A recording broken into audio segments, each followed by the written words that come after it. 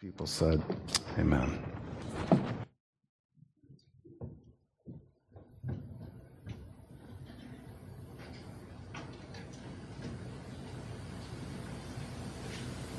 You can turn in your Bibles with me to 2 Kings chapter 5.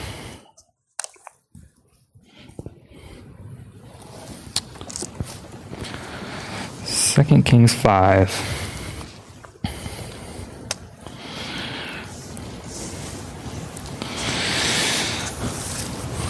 Before we start, though, you may remember back in 1999, a certain movie was released that year that sort of changed filmmaking forever. It's a movie called The Sixth Sense. Now I'm actually going to break the rules that I learned from my preaching class in seminary and say that I've not actually seen that movie. But I'm going to talk about it anyway.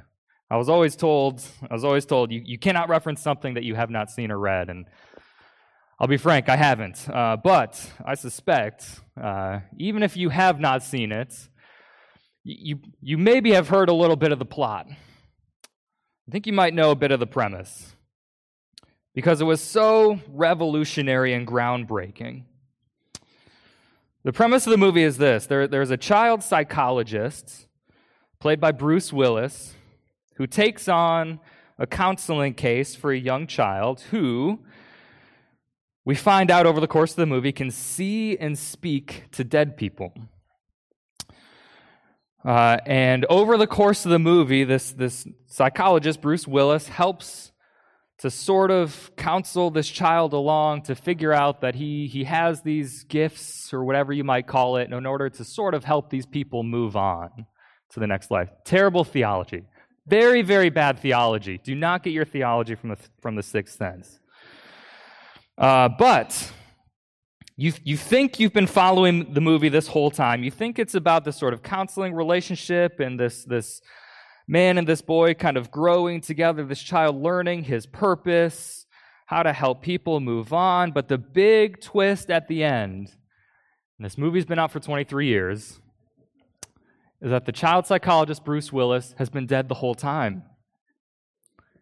He is a ghost who's been talking to this child. He didn't know it, and he himself finds it out at the end. You, as the audience, don't know it until the very end. And you almost have to go back and rewatch the entire movie because you thought you'd been seeing this man live his life, interact with his wife, interact with all these people, counsel this child. You thought you knew what this movie was all about. And this groundbreaking, being jolted awake with this shocking truth at the end, means the entire movie is different than what you thought. All of your preconceived notions about what you'd been watching the entire time are just shattered. And now you have to go back and rewatch with this new understanding, this new truth, and it changes the way you watch the movie the next time. Now there is a little bit of that here going on in 2 Kings chapter 5. This is supposed to be one of those groundbreaking texts that jolts you awake and makes you go back and reread Scripture, rethink your life in a brand new light, even for those of us in the church. It's a well-known story, the story of Naaman the leper who gets healed from his leprosy. But there's much, much more going on here than just a simple healing from a skin disease. So we're gonna read this text together. Before I do, though, let me pray for us one more time. Our Heavenly Father, we thank you and we praise you this morning, gathered together as your body. We have spent the last number of days thanking you and praising you for the many good things you've given to us. But we thank you especially now for your word. Lord, we know that it is in your word that we find life, that we find help, that we find salvation. We find a guide for how to live, and so we pray that you would give us soft hearts. We pray that you would open our ears, Help us to understand how to live for your glory. We ask this in Jesus' name. Amen. Let's read 2 Kings chapter 5. Naaman, commander of the army of the king of Syria, was a great man with his master and in high favor, because by him the Lord had given victory to Syria. He was a mighty man of valor, but he was a leper. Now the Syrians, on one of their raids, had carried off a little girl from the land of Israel, and she worked in the service of Naaman's wife. She said to her mistress, "Would that my Lord were with the prophet who's in Samaria. He would cure him of his leprosy." So Naaman went in and told his Lord, "Thus and so spoke the girl from the land of Israel." And the king of Syria said, "Go now, and I will send a letter to the king of Israel." And so he went, taking with him 10 talents of silver, 6,000 shekels of gold, and 10 changes of clothing. And he brought the letter to the king of Israel, which read, "When this letter reaches you, know that I have sent to you Naaman my servant, that you may cure him of his leprosy." And when the king of Israel read the letter, he tore his clothes and said, "Am I God to kill and to make alive, that this man sends word to me to cure a man of his leprosy? Only consider and see how he is seeking a quarrel with me." But when Elisha, the man of God, heard that the king of Israel had torn his clothes, he sent to the king, saying, "Why have you torn your clothes? Let him come now to me, that he may know that there is a prophet in Israel." So Naaman came with his horses and chariots and stood at the door of Elisha's house. And Elisha sent a messenger to him, saying, "Go and wash in the Jordan 7 times, and your flesh shall be restored, and you shall be clean." But Naaman was angry and went away, saying, "Behold, I thought that he would surely come out to me and stand and call upon the name of the Lord his God and wave his hand over the place and cure the leper. Are not Abana and Pharpar, the rivers of Damascus, better than all the waters of Israel? Could I not wash in them and be clean?" So he turned and went away in a rage. But his servants came near and said to him, "My father, it is a great word that the prophet has spoken to you. Will you not do it? Has he actually said to you, 'Wash and be clean'?" So he went down and dipped himself 7 times in the Jordan, according to the word of the man of God. And his flesh was restored like the flesh of a little child, and he was clean. Then he returned to the man of God, he and all his company, and he came and stood before him. And he said, "Behold, I know that there is no God in all the earth but in Israel. So accept now a present from your servant." But he said, "As the Lord lives, before whom I stand, I will receive none." And he urged him to take it, but he refused. Then Naaman said, "If not, please let there be given to your servant 2 mule loads of earth. For from now on your servant will not offer burnt offering or sacrifice to any god but the Lord. In this matter, may the Lord pardon your servant. When my master goes into the house of Rimmon to worship there, leaning on my arm, and I bow myself in the house of Rimmon, when I bow myself in the house of Rimmon, the Lord pardon your servant in this matter." He said to him, "Go in peace." But when Naaman had gone from him a short distance, Gehazi, the servant of Elisha, the man of God, said, "See, my master has spared this Naaman the Syrian, in not accepting from his hand what he brought. As the Lord lives, I will run after him and get something from him." So Gehazi followed Naaman. And when Naaman saw someone running after him, he got down from the chariot to meet him and said, "Is all well?" And he said, "All is well. My master has sent me to say, there have just now come to me from the hill country of Ephraim 2 young men of the sons of the prophets. Please give them a talent of silver and 2 changes of clothing." And Naaman said, "Be pleased to accept 2 talents. And he urged him and tied up 2 talents of silver in 2 bags with 2 changes of clothing and laid them on 2 of his servants, and they carried them before Gehazi. And when he came to the hill, he took them from their hand and put them in the house, and he sent the men away, and they departed. He went in and stood before his master, and Elisha said to him, "Where have you been, Gehazi?" And he said, "Your servant went nowhere." But he said to him, "Did not my heart go when the man turned from his chariot to meet you? Was it a time to accept money and garments, olive orchards and vineyards, sheep and oxen, male servants and female servants? Therefore the leprosy of Naaman shall cling to you and to your descendants forever." So he went out from his presence, a leper like snow. Amen. Again, this is a story of Naaman, certainly, but really also, you see at the end there, it's a story of Naaman and Gehazi both for us.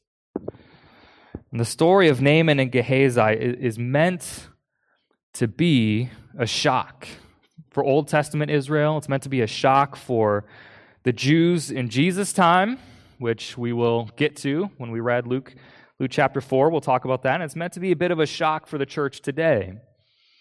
Now, there are a lot of just role reversals and inversions and things that you wouldn't expect in this text. We see sort of a role reversal between servants and masters. We see a role reversal between the diseased and a healthy person. But the biggest and the most shocking one in this entire story is who is blessed and who is cursed, and who is saved and who is condemned. Because again, Naaman's healing, and I don't know, you might call it Gehazi's infection, go a lot deeper than just the skin. They tell us about each one of these man's hearts. And this entire ordeal shows us that the gospel of Jesus Christ is something that is radically gracious, it is radically universal, and it is something not to be trifled with. So we're going to kind of look at this text just in two parts. First with Naaman's healing, and then with Gehazi's infection. So we'll start with Naaman's healing, verses 1 through 19. Good sizable chunk of this text. Now, who is Naaman, and what happens to him? This text is pretty unique because all along Elisha's been ministering to Israel. 1st and 2nd Kings has primarily been following the nation of Israel, right? But we're plucked up from the nation of Israel and brought to Syria, a foreign nation, out of the blue. And we're introduced to Naaman, who's the commander, a high-ranking official in the Syrian army. Now, Syria is a nation that we actually haven't heard from yet with Elisha's ministry. If you've read 1st and 2nd Kings, you have. Syria is this nation that has this on-again, off-again truce with Israel. They're constantly at war. Currently, it feels like there's a bit of a truce, although it's sort of mixed with a kind of tension between the two kings. This was the nation, this is a nation that King Ahab actually defeated in war multiple times, if you go back in 1 Kings. It's also the nation that God uses as an instrument to judge Ahab and kill Ahab in war later. They've got a long history with the nation of Syria, and Naaman is at the top of their army. He is a great man, but he is extremely needy because he has this nasty skin disease. Now, apparently, whatever this leprosy or skin disease is, it's not bad enough that he has to seclude himself. It's not bad enough that he can't work anymore, but it's bad enough that it's a constant problem in his life. And the one person who sort of comes to his rescue, so to speak, is the little servant girl who lives in his house, the Israelite servant girl who lives in his house. She's probably 8, 9, 10, 11, 12 years old, something like that. And she tells Naaman's wife about Elisha, and that if only Naaman would go see Elisha, he could heal him. So they think it's worth a shot. Naaman goes to the king. The king sends a letter to the king of Israel because surely a great prophet who could heal leprosy or a skin disease like that would be living in the king's court. Of course, he's wrong. He sends the letter and the gift to the king, but the king of Israel himself feels utterly helpless. In fact, the king thinks this is a joke. The king thinks Syria is just looking for an excuse to go to war again. Thankfully, Elisha jumps in, and he says, "King, send him to me." And so Naaman goes out to meet him. Strangely, Elisha doesn't. Naaman pulls up with his chariots and his horses and his bags and bags and bags of gifts. Elisha just sends out a messenger and says, "Go wash in a river and you'll be done," which is shocking. Now, at first, Naaman hates it. He's incredibly offended that Elisha would not come out to see a man of his stature. And so he leaves to go home in a rage. But again, thankfully, as is the case with a lot of Elisha's ministry, the unnamed servants come to the rescue and try to talk some common sense into him and say, "All you have to do is go wash in a river. Do you not want to try that?" And he does, and he goes to wash, and he's healed.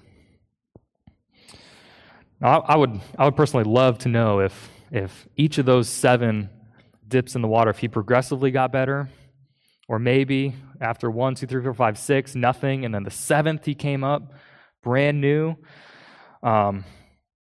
It's just an interesting part of the story. I wish I knew, because you can imagine either his growing hope or his growing frustration as he continues to wash. But after that 7th one, he comes up, and he comes up from the water a new man.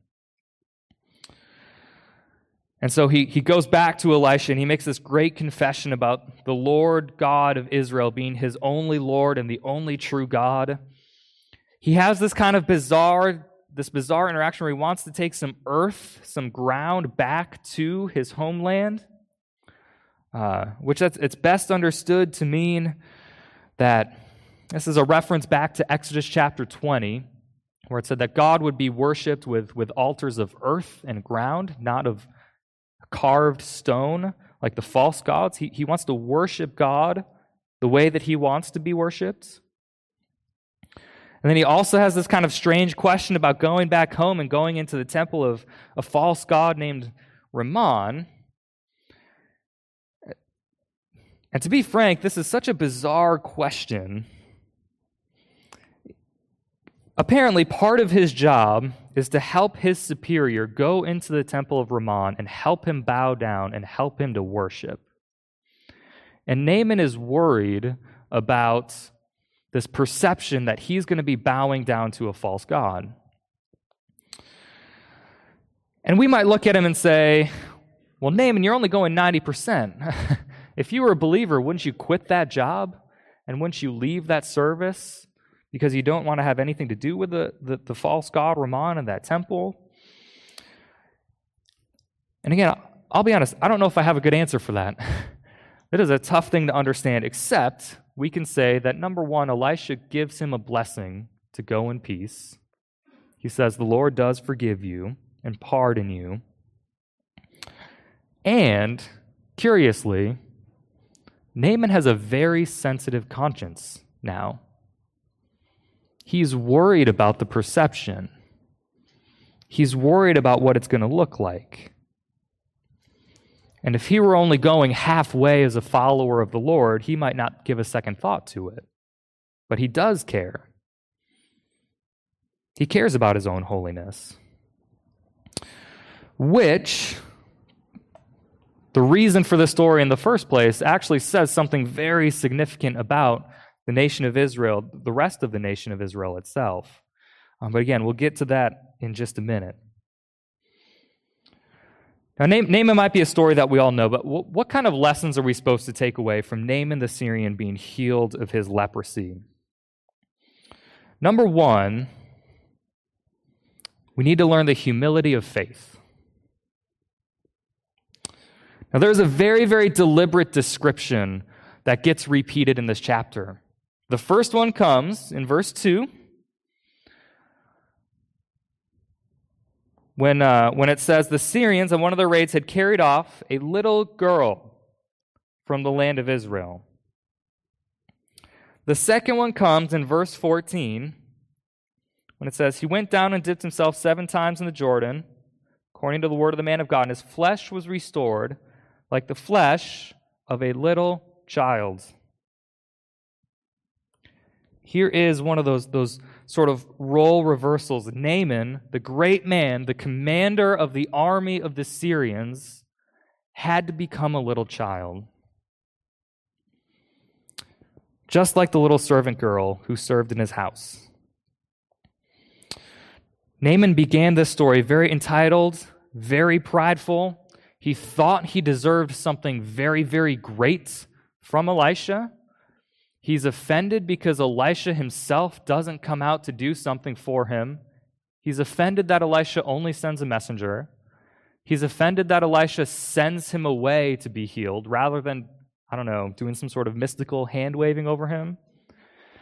He's offended that he has to go to a dirty river, Jordan, instead of one of the clean ones in Damascus. But all of this is kind of deliberate. Elisha's sort of deliberately offending Naaman. Not in a sinful way, but according to the customs of those nations in Syria and Israel, he deliberately does things that offend him in order to tackle the pride, in order to tackle the entitlement. It's actually kind of the opposite of another story from Jesus with the Syrophoenician woman in Mark chapter 7. She's the woman who found Jesus and begged him to heal her demon-possessed daughter. And this is one of the wildest stories in the New Testament. Jesus says, I'm going to paraphrase, but the bread is for the children. It's not for the dogs. Why would I help you? And the Syrophoenician woman comes back and says, yes, Lord, but even the dogs eat the crumbs that fall from the table. She calls herself a dog. Right? Jesus first calls her a dog, and then she says, yes, I know. I know I'm a dog. I know I don't deserve it. I know I'm not as good as a child or an heir. I know I don't deserve your mercy or this forgiveness. But please help. But that's what Naaman had to learn. He thought that the Lord, and he thought that Elisha would just be at his beck and call.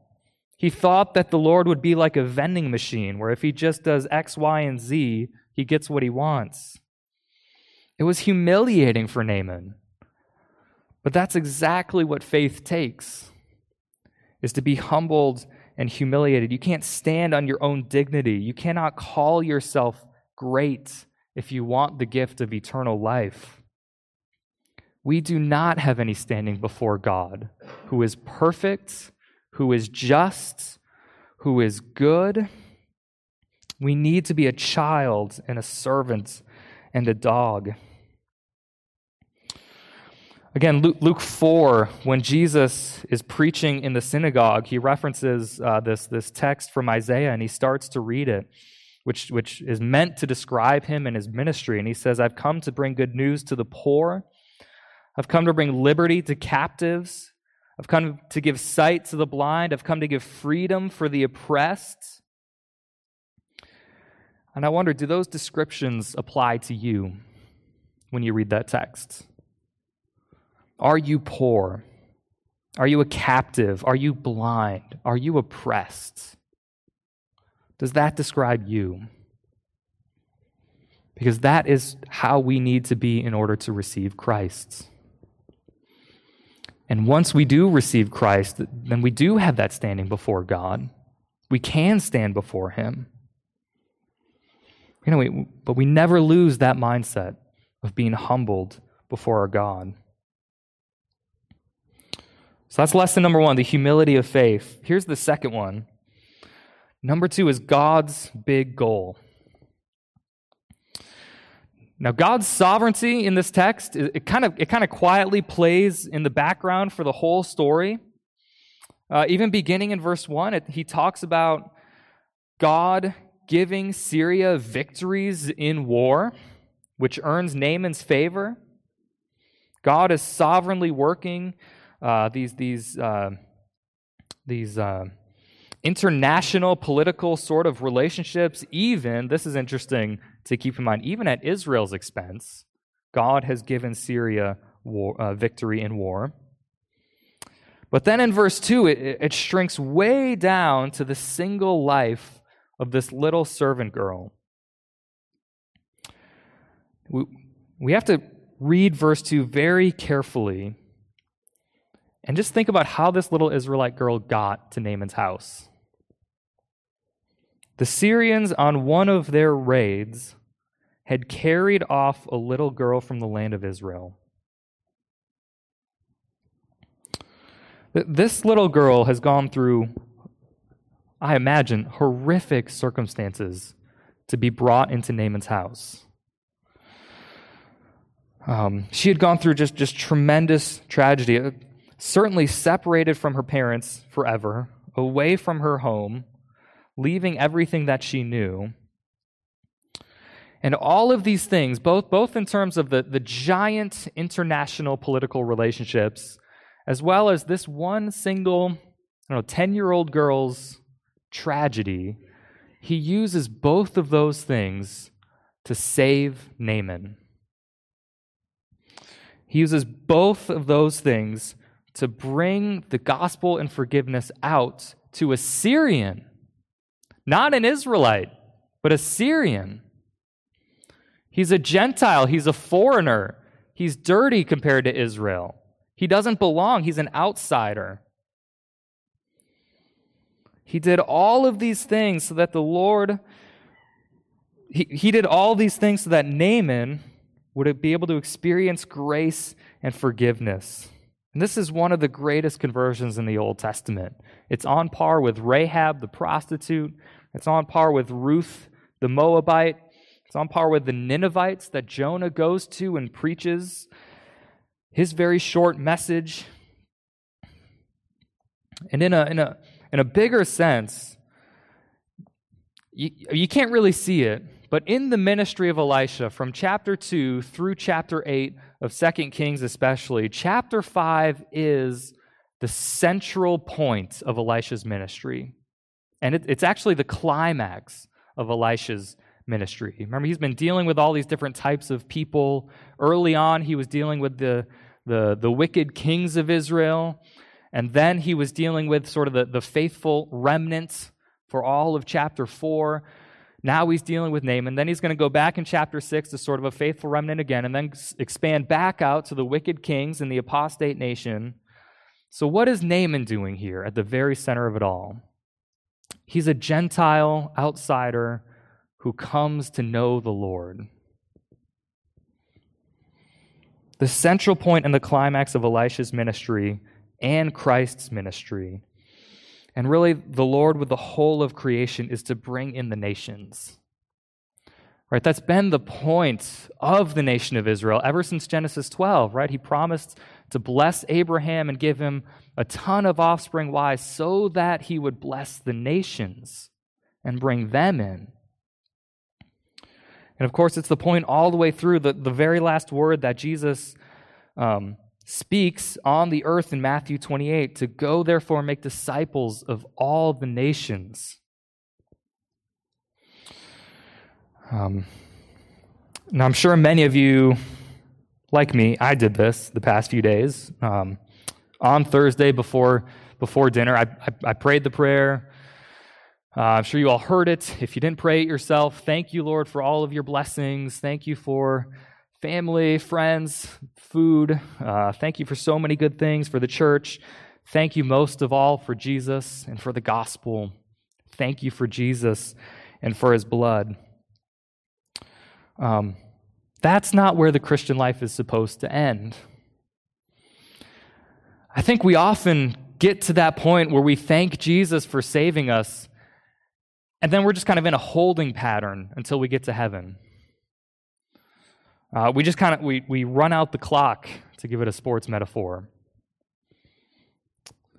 This chapter is not, it's not meant to be just a feel-good story of God's salvation. It's not meant to be even a rebuke like Gehazi gets rebuked, but it's more of just a challenge. Is it your mission and is it part of your heart to go take the gospel to other people? Are you willing to go out and win people for Jesus Christ? Because if it's not, you're missing part of God's plan for creation in the universe. You're missing. You can think about it like this even. Have you heard of the third act in life?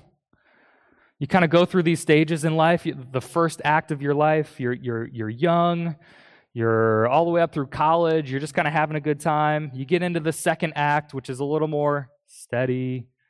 You settle into a career. Maybe you buy a house. Maybe you have a family. The third act starts at sort of retirement. What do we do now? If it is not your life mission to go take the gospel out, you are missing that third act, that third piece of your life. Your life does not end at Jesus saving you. He's designed each one of us to go out, to be used. Again, even with Luke chapter 4, Jesus points this out with both Elijah and Elisha. That there were plenty of widows in Israel. There were plenty of lepers in Israel. But through Elijah and Elisha, he did not go to those. He went to the widow of Zarephath. He went to Naaman the Syrian. The central part, really, of Jesus' ministry is to go out to the nations. And this is sort of that sixth sense moment for Israel. It's the sixth sense moment for those who would be reading this.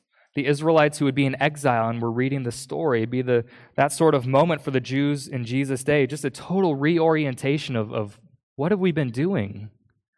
Have we been going out to the nations and bringing them in?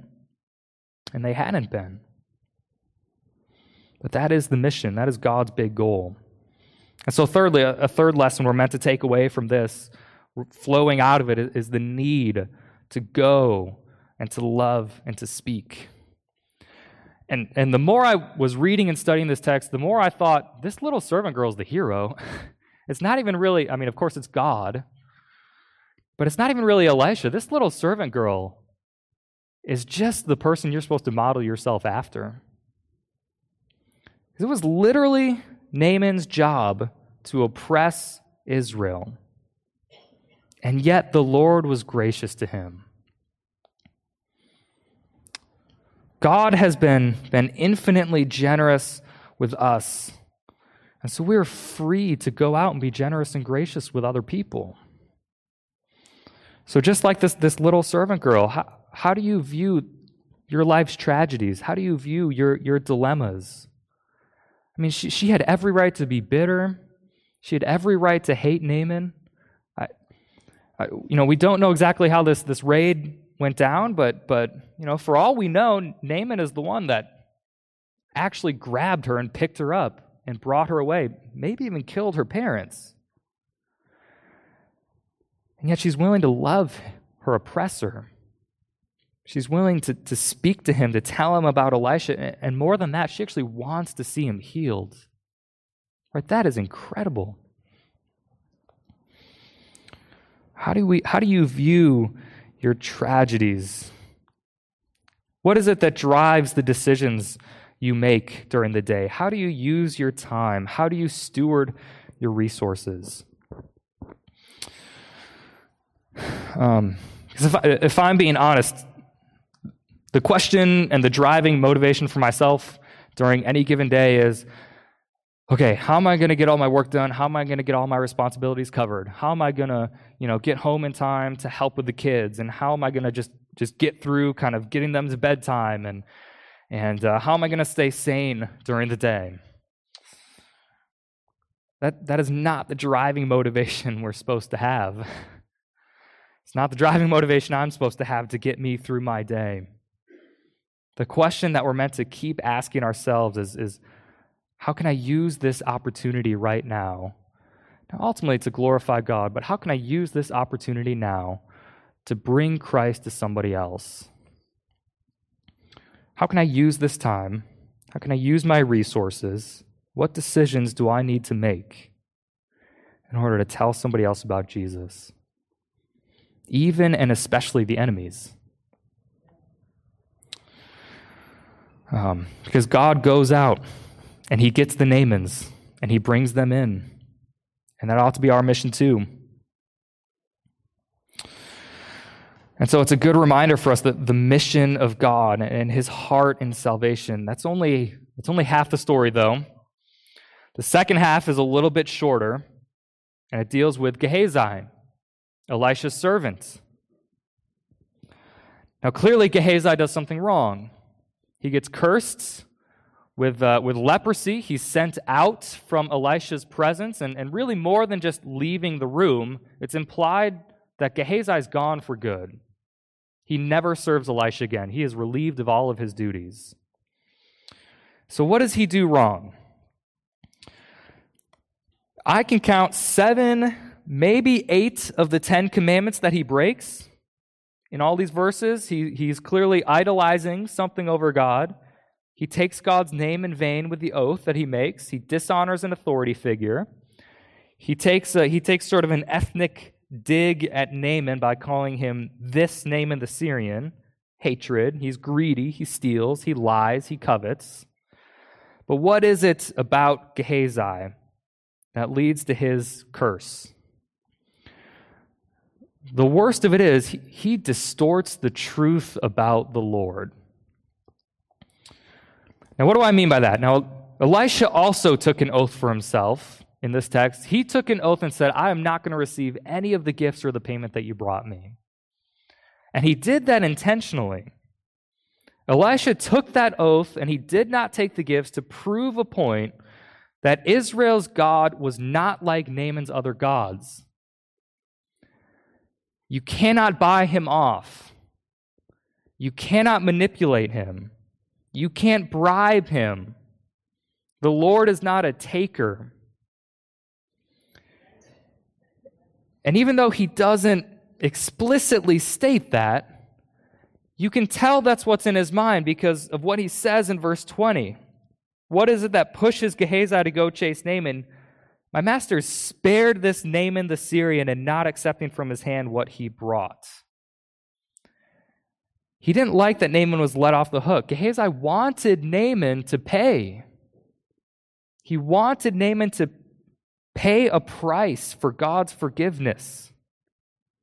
And now Gehazi has really become everything that Naaman was. Now Gehazi is prideful. Gehazi is entitled. And again, that brings us back to Luke chapter 4.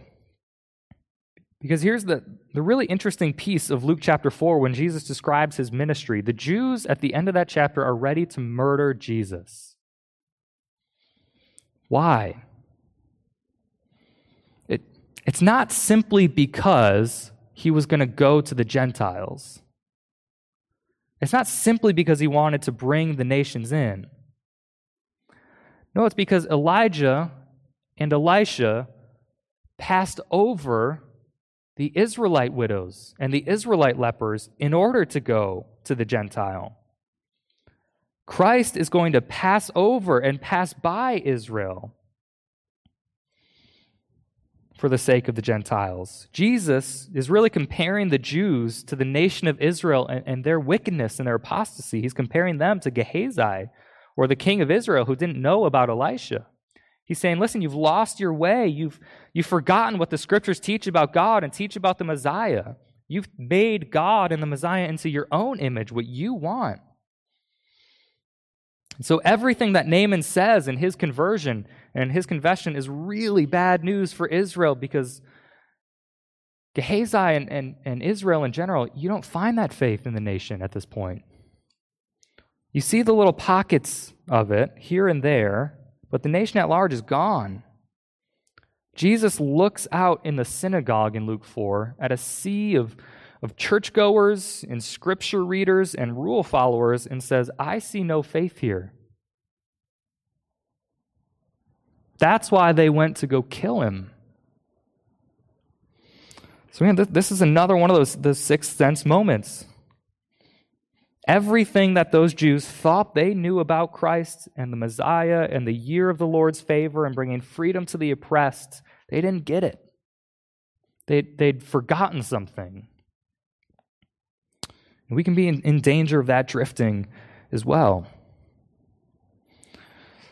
So how do you avoid becoming the Gehazi? Maybe to answer that, we can put the question like this: how do you become a Gehazi? Number one, you presume upon God's grace.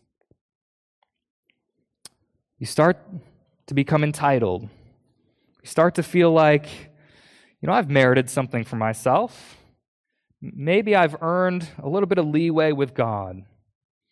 We assume that maybe God will sweep our little sins under the rug. We give ourselves a little bit of license to sin here and there. And a lot like Gehazi, after years and years of hearing about mercy and love and peace and joy and forgiveness and thanksgiving, we lose that understanding of ourselves as a dog, a child, a servant, undeserving, a recipient of grace, not our wages, grace. We presume upon God's grace. Number two, we make God a vending machine. He becomes a tool that we use to get what we want in life. We think that if we just keep going to church, keep reading my Bible, then probably nothing really bad is ever going to happen to me or my kids or my parents. Life will go pretty well. We start to feel like we deserve the answers to our prayers. We think we deserve to have that prayer answered for the pay raise or the perfect children or the healing. And then when we don't get it, we get angry at God. Sometimes that can be very defiant, shaking your fist at God. Sometimes that's through tears. How come I'm not getting this? I want to spend so much time praying. Why are you not giving this to me? We've sort of turned God into that vending machine. Number three, we put up barriers to God's grace. We want to make people pay a price. Or we only share the gospel with the people that we feel like have earned it. We only share the gospel because we think they've sufficiently cleaned themselves up, or they've started to fit the mold for what a Christian should look like. Maybe we look sideways at certain people who come on Sunday mornings and we wonder what they're doing here. They don't seem to really fit in. Certain people are just too messy. Certain people are too inconvenient. It's too difficult. Maybe on the wrong side of the political aisle. Too messy and difficult to invite them into our home and to share the gospel with them. And we add some sort of prerequisite or addendum to the true and free gospel. And it's no longer faith alone that unites them to Christ. It's faith plus some sort of work. And actually, if you're in our small group and you're going through the book of Galatians, that is exactly what the Galatians are condemned for. They've started to add something to the free gospel. It was no longer faith alone. Again, here's the good news. Christ gives grace to the people like Gehazi. And we've all been Naaman at some point. We've been dead in our sins and trespasses, and we've all miraculously been forgiven and cleansed. And we will also be the Gehazi. We will all start to get loose and lax in our faith. We will get desensitized to the same old story that we've heard 100 times. Our sinful nature will get the better of us. And then you need to go back to Naaman. And you say, God gives grace for me even now. And I know he can draw me back. We go right back to Naaman. And we remind ourselves that no one is too far gone for God to go get. The gospel is radically gracious, and it is radically universal. And we as the church have to imitate that heart. We have to imitate that mission of God, lest we risk becoming like the Pharisees and the Jews. So the question is, where is your heart this morning? Is it your personal mission to see the church, maybe this church and other churches as well, to see the church filled with redeemed sinners singing God's praises? Is it your mission to even see those who were once your biggest enemies come and worship Christ? And again, God has been infinitely gracious and generous with us. We have Christ eternally. We have Christ even now. And so we are free to go out and be gracious to others like that. By God's grace, may we as the church be like that. Amen. Let's pray together.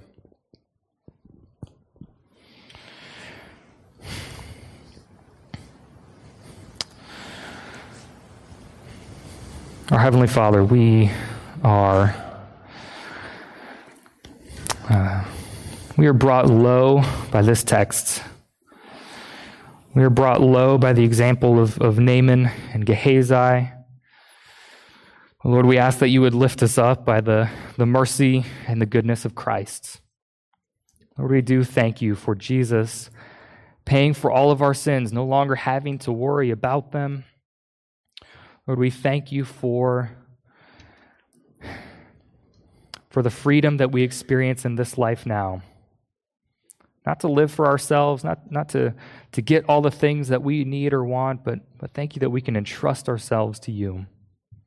Lord, would you put us on the right mission in life? As individuals and as Tyrone, as our presbytery, as our denomination, Lord, we pray that you would send us all out, whether it's to our neighbors and coworkers or whether it is to another country and around the world. Lord, we do long to see your churches full. We long to see people praising you. And so we do pray that you would